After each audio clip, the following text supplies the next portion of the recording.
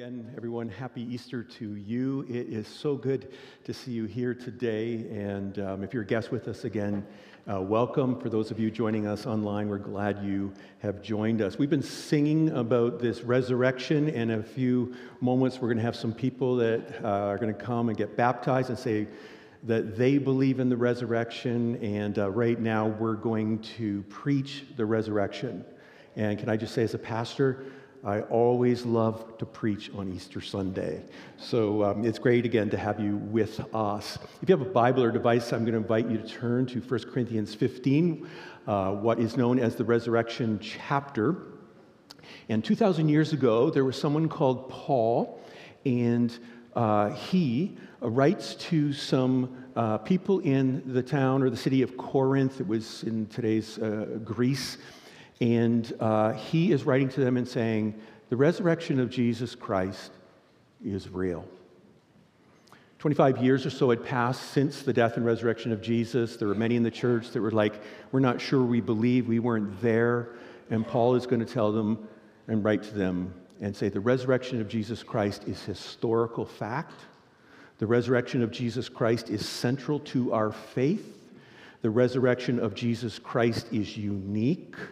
Let's pause for a moment there and remind ourselves that every world religion, every world leader is dead. And in fact, the other world religions, none of them claim that their founder rose from the dead or would rise from the dead. Confucius is dead. Gautama Buddha is dead. Muhammad is dead. Gandhi is dead. Jesus Christ died and rose again the third day. Jesus is alive. This is unique to the Christian faith. And then Paul writes to them and says the resurrection of Jesus Christ changes everything in your life. And today, on this Resurrection Sunday, Easter Sunday, I know for me in years past, I would be all about the truth of the gospel, the truth about Jesus and his resurrection. And so, in times past, I'd be like, listen, have you looked at the case for the resurrection, and have you looked at the case against the resurrection? Have you thought it through?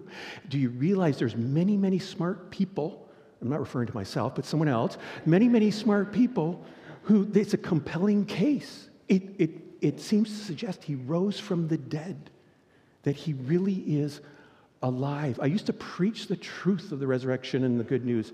Now as I get older, and I am getting older, some of you think I'm youthful looking, but I got to be honest with you, I use a little hair color now, But as I get older, I want to preach the beauty of the good news. I want to preach the beauty of the one who died on a cross for us, rose again the third day for us, and is coming again for us. Because the more you see him, who he is, and what he's done, and what he's promised to do, the more you fall on your knees and worship. You're captivated by him. You live your life for him. If you're here and not yet a follower of Jesus, you're living your small story, just like we all are. We're all living our small little story. We're going to live 70 years, a little more, a little less. And then, is that it? Is that all there is to your life? Hear today the good news that there's a bigger story going on. It's a story about Jesus. Hear today that there's a true story, and hear today that there's a better story.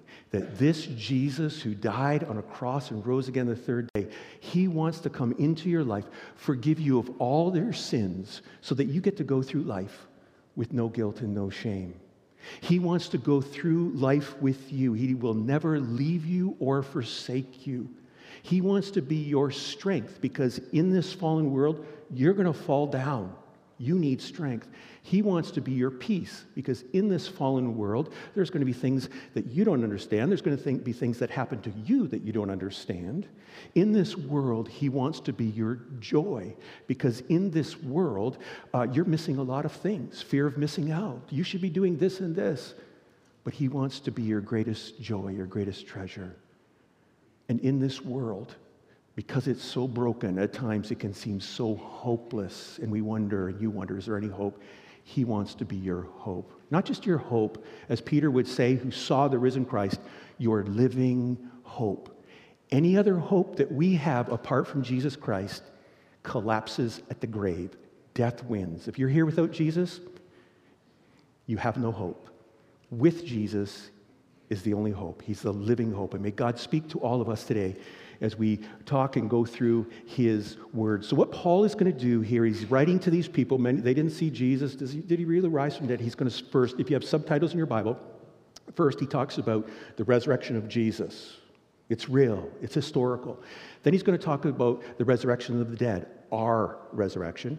And then he's going to talk about our resurrection bodies.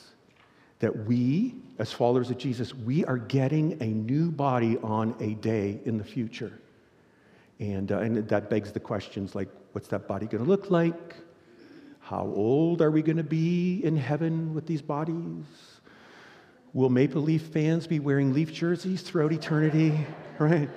Next year, we've got 1 billion years to win. Okay, sorry. I see a couple of Leaf fans are kind of, okay. God of miracles. Okay, let's go. 1 Corinthians 15 and beginning of verse 1. Paul's talking about the resurrection of Jesus from the dead. Now, brothers and sisters, I want to remind you of the gospel I preached to you, which you have received and on which you have taken your stand. I want to remind you, don't forget this. I know the whole world doesn't believe it. They're going their own way. But I want to remind you of the gospel. What's the gospel?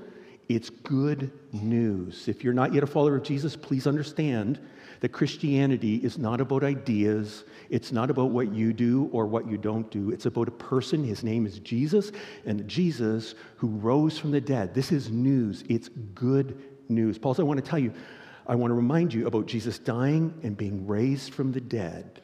And then he goes on in verse 3, for what I received, I passed on to you as of first importance. I didn't make this up. In fact, he'll tell us elsewhere that nobody made this up. God revealed it to us in his infinite grace. He revealed this to us, and this is of first importance. This is the most important thing you will hear in life, all of us. This is the most important thing. And he defines the gospel, that Christ died for our sins according to the scriptures, that he was buried, that he was raised on the third day according to the scriptures. The good news is the death and burial and resurrection of Jesus Christ, doing all of that for us, dying for our sins, because the wages of sin is death. We're all going to die. And Paul reminds them, he reminds us that it was according to the scriptures. What are the scriptures he's referring to? In your Bibles, we have the Old Testament and the New Testament, before Jesus and after Jesus. He's referring to the Old Testament. He's saying this all happened according to God's eternal plan. In the upper story, before God created the world, it was his plan. He would send his son into the world. In the beginning, God created the heavens and the earth. And then after man sinned, God said, I'm going to send the Messiah. So in our Old Testament, we have over 100 prophecies about the Messiah, where he would be born, how he'd live, how he'd die, and how he would be raised again the third day. In particular, Psalm 22, 1,000 years before Jesus died on a cross, David talked about it. In Isaiah 53, 700 years before Jesus died on a cross, 200 years before crucifixion was even invented and practiced, Isaiah talked about his death and his resurrection. So Paul says, this is not made up. It's the plan of God, and I'm sharing this good news with you. And then if you look at the book of Acts, after this, Paul and all of the followers, seeing the risen Christ, would preach the message about the death and resurrection of Jesus. They weren't going around preaching, hey, join the Christian religion, and we've got all of these ideas for you, and this will make you a better person. And they were preaching moral behaviors. They weren't preaching politics. Hey, we need to take over, or preaching issues. Hey, you need to believe all of those things. All of those things come out of the gospel. But the most important thing is the death and resurrection of Jesus Christ. And then Paul, after reminding them it really is real, he calls witnesses to the stand. He's like a lawyer in court. Let's look at the evidence. And he calls them one by one. Verse 5. And that he appeared to Cephas, to Peter, and then to the 12. After that, he appeared to more than 500 of the brothers and sisters at the same time, most of whom are still living, though some have fallen asleep. Then he appeared to James, then to all the apostles, and last of all, he appeared to me also as to one abnormally born. He says, I'm reminding you of the good news. If you don't believe it, go and ask Peter. Go and ask James. Go and ask. There's over 500 of them. Now some have, notice he says, fallen asleep. Why doesn't Paul say that some have died? Because in that day, in our day, the word die or death has a finality about it. But friends, death is not the end. Paul simply says, they've fallen asleep. If you've lost a loved one in the Lord and someone says to you, what happened to your spouse, or what's up with your spouse, or you lost your parents, what happened? Oh, they're just having a little nap. They're falling asleep. That's more biblically sound. Death is not the end. Some are still alive. Go talk to them, but some have fallen asleep. Go talk to James. Who's James? The brother of Jesus, right? In history, we know he did not follow Jesus during his earthly ministry, but after he became a leader in the church of Jerusalem and was martyred. This is real history. Go talk to him. Go talk to Peter, real person. He says, you can talk to me. Paul refers to himself as abnormally born. What is he talking about? He's saying at the beginning with the 12 disciples and all that, I wasn't there. God in his grace, he even appeared to me. My wife was telling me last night on a little walk, she said, do you know who became a Christian?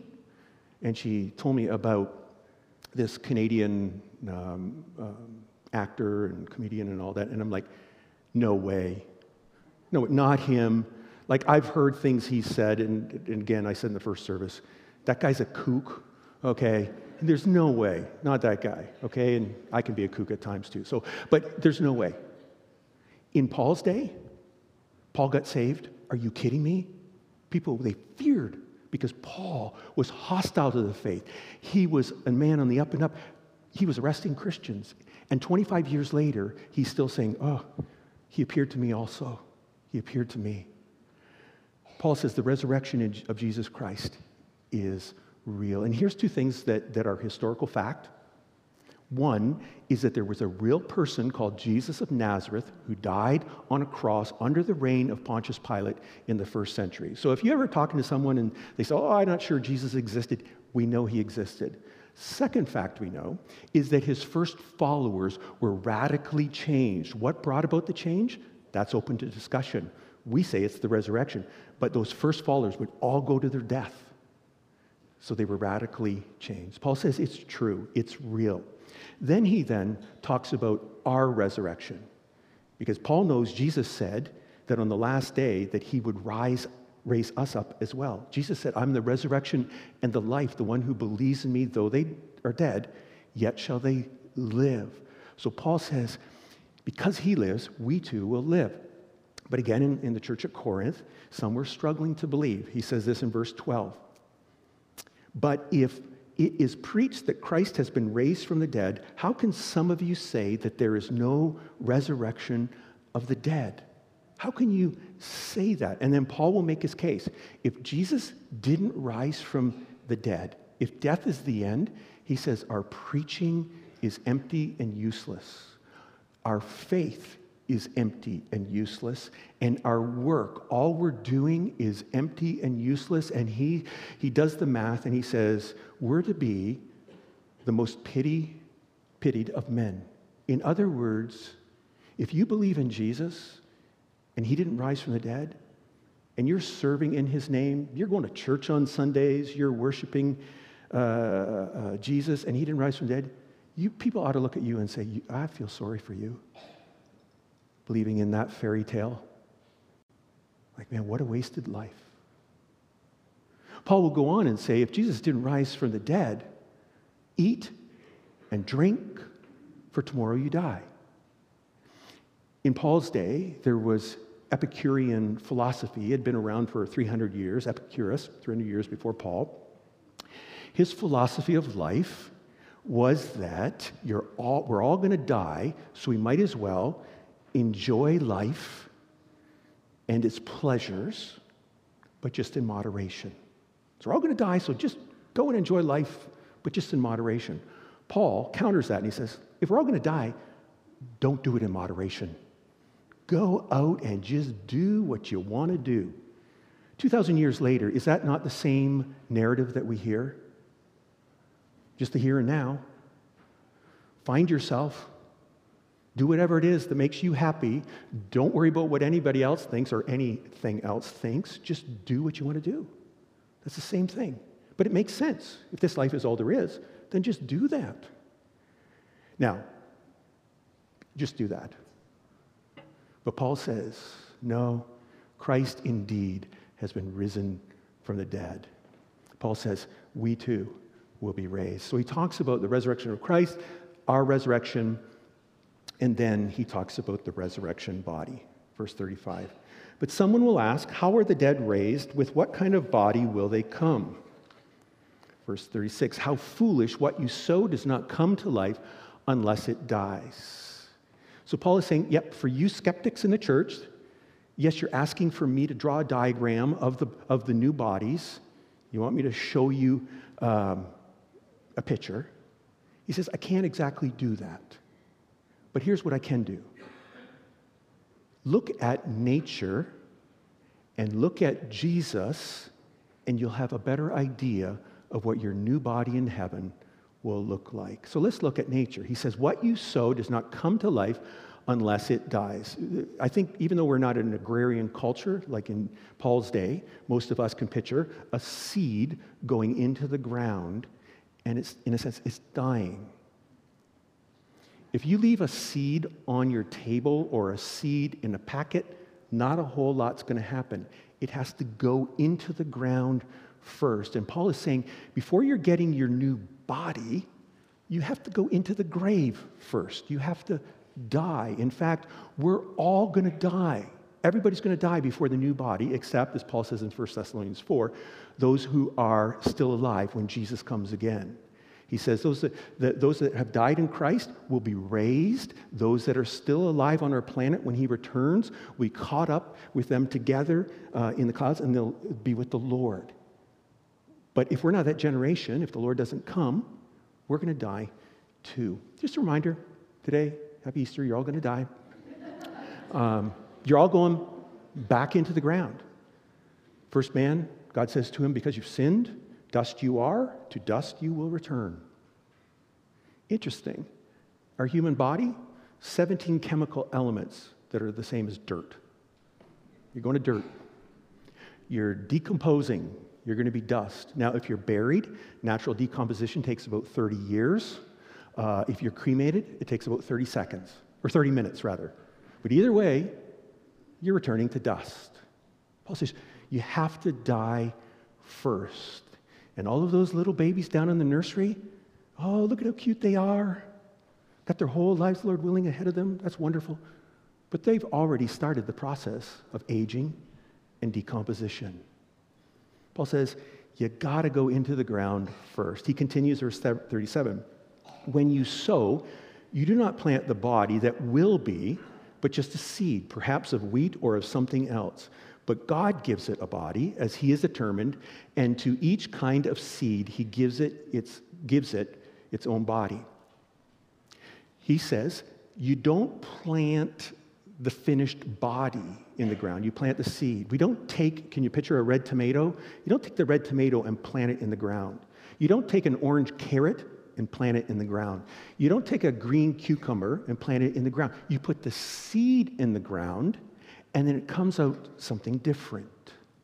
Similarly, your body goes into the ground, it's sown into the ground, you die, but it comes out something different. God's the one that's in charge of what it's going to look like. Then he goes on in verse 39, not all flesh is the same.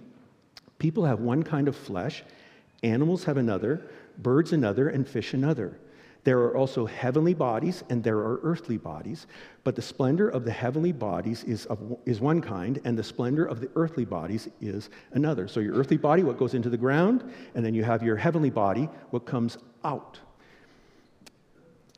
Is Paul, kind of looks like he's almost like patronizing, kind of condescending. Can you tell the difference between a human body and the body of a bird, or the body of the fish, or the body of an animal? Can you tell the difference? That's precisely his point. We can tell the difference. We can tell that God has given everything, every person, the right kind of body. Stop and think about it for a moment.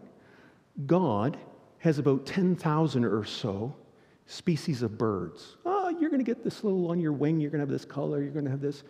About 20,000 species of fish. Right? All of these bodies. Do you think God is going to struggle with reuniting you with your soul and spirit one day? Like, oh, what am I going to do with you? I don't know about your body. What Paul's saying is, our God's got a little bit of experience. He's going to take care of it, okay? Your resurrection body, he's got it. Look at nature. Goes in, it's sown, comes out different. Then he says, look at Jesus. You want to know what your new body in heaven is going to look like? Look at Jesus. You're going to have these people, books and programs, hey, you lift weights, this Body by Jake. Is that who's Body by something? This is a body by Jesus, okay? I kind of thought that's funny, but anyway, okay. Look what he says in verse 49. And just as we have borne the image of the earthly man, so shall we bear the image of the heavenly man. Right now, we bear the image of Adam, the first man. One day, we will bear the image of the heavenly man, of Jesus. Paul says it this way in Philippians 3, that one day Jesus will transform our lowly bodies to make them like his glorious body. And so we ask the question, what was Jesus' body like? Pre-resurrection and post-resurrection. And we will find that there's continuity. Some things are the same. There's discontinuity. Some things are different. Goes in one way, comes out another. Continuity and discontinuity. So I want to pause just for a moment and just look at the risen body of Jesus. We find this in the Gospels when we see Jesus risen from the dead. He appears for 40 days, and this is what we read. So first is, when it comes to Jesus' body and your new body, it will be a physical body of flesh and bone. You're going to bear the image of Jesus. His body was flesh and bone. He wasn't a ghost when he rose from the dead.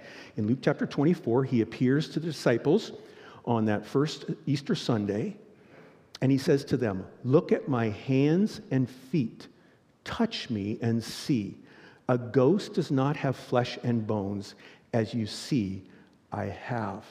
I mean, those first disciples in a room in Jerusalem were not expecting a resurrection. They were not naive. They were not gullible. Jesus was dead. The movement was over. He appears to them. They're like startled. This is like a ghost. And he says, "Touch me." And his body, we're told, was flesh and bones. Interesting, Jesus doesn't say flesh and blood. What is that? Paul in 1 Corinthians 15, verse 50 says that flesh and blood do not inherit the kingdom of God. We need, with these earthly bodies, blood to survive. Life is in the blood. But with our heavenly bodies, which are immortal, we won't need blood. Again, not just speculating, but I'm of one that will hold that we won't have blood in our new bodies, and we won't need it. It will be flesh and bone. Second thing about our new bodies, they'll be recognizable to others. We're not going to look so totally different that we're like, who are you? We will recognize loved ones. If you've lost a loved one in the Lord, you're going to recognize your loved one in the Lord. In John chapter 20, when Jesus appears, he shows them his hands and feet, and it says the disciples were overjoyed when they saw the Lord. He appears another time on the shores of Galilee, and we read that none of the disciples dared ask him, "Who are you?" They knew it was the Lord. Jesus was recognizable. Now, post-resurrection, on the road to Emmaus, a couple of followers of Jesus were heading out of Jerusalem after the crucifixion. They're downcast. He comes alongside them and says, like, "What's up?" They said, "Haven't you heard? You're the only person on the planet that Jesus, we thought he was the Messiah, but they killed him." And they didn't recognize him. And they walked all the way. And they had a meal with Jesus. Why didn't they recognize him? Because we're told they were kept from recognizing him until the appropriate time. Then Jesus opened their eyes and they realized it was him all along.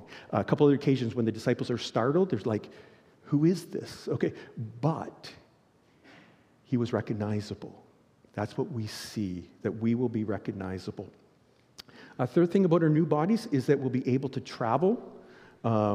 What's that going to look like? Again, it's all speculation, but it seems that we won't be restricted by space and matter as much as we are today.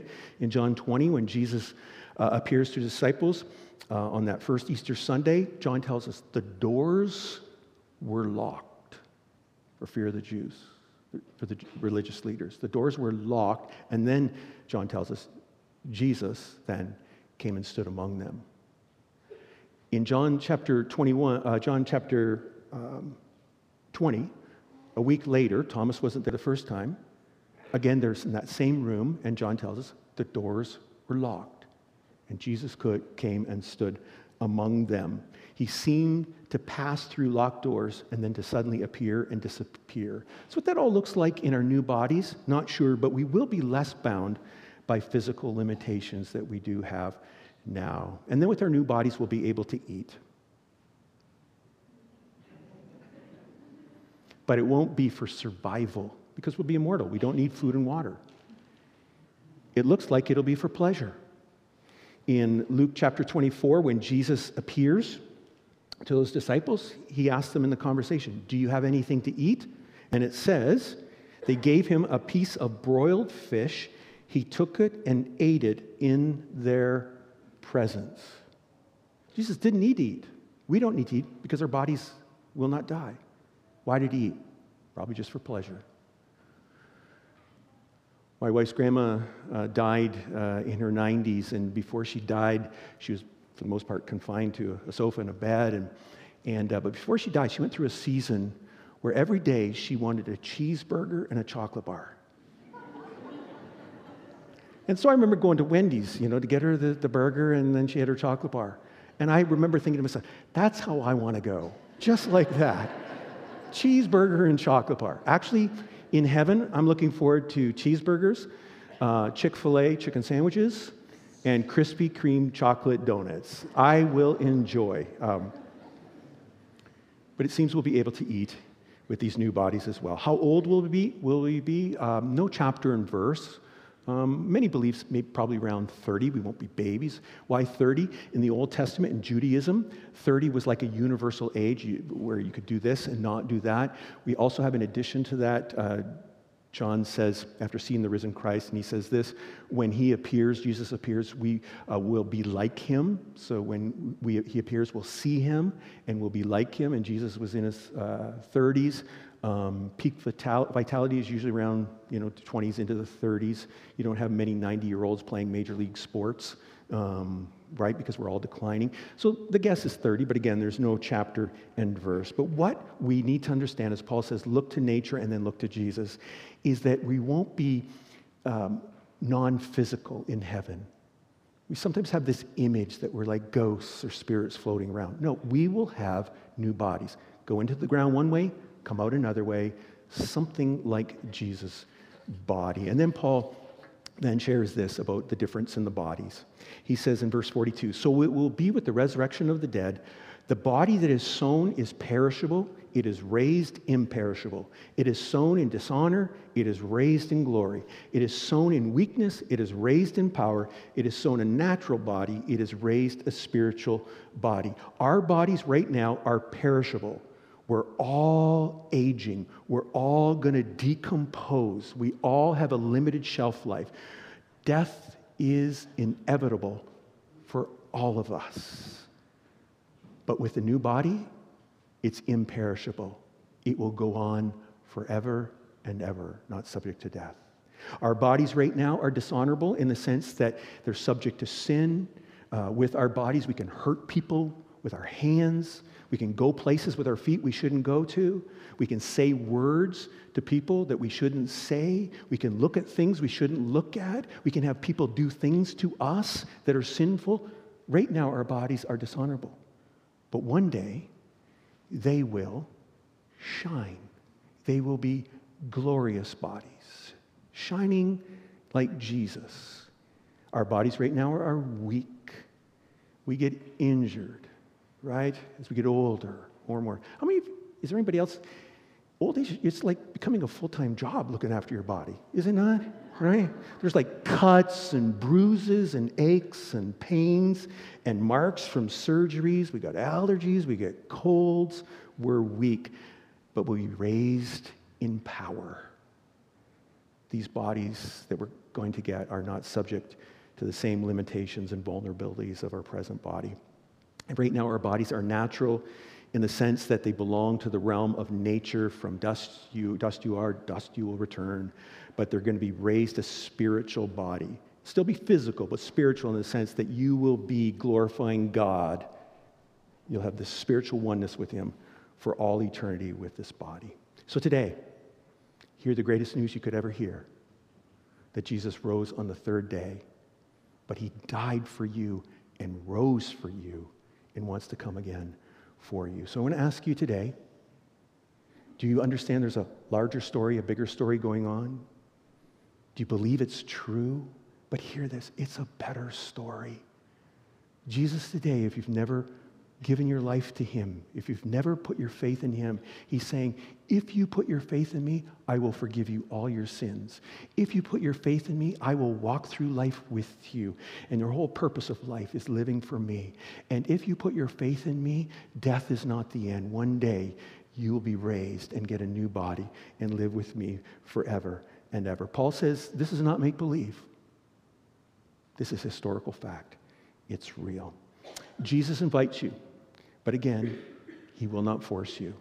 In Jesus' day, there were many who said, no, don't need you, Jesus. Don't believe you, Jesus. And Jesus said to them, if you refuse to come to me, you're refusing to come and get life. Jesus said, if you don't believe in me, you will die in your sins. So each of us has a decision to make. I don't need Jesus, or I desperately need Jesus. And again today, that you would put your faith in Him. In a few moments, we're going to have some baptisms, and these people getting baptized are saying to you and to me, my faith is in Jesus. And just like I'm coming up under the water today, one day I'm coming up with a new body like Jesus. I invite you to stand with me as we pray.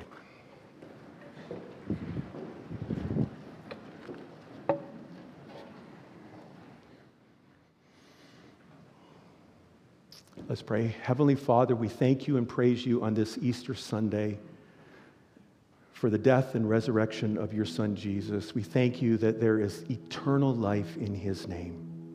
Lord, we thank you that we can look forward to new bodies and look forward to life forever.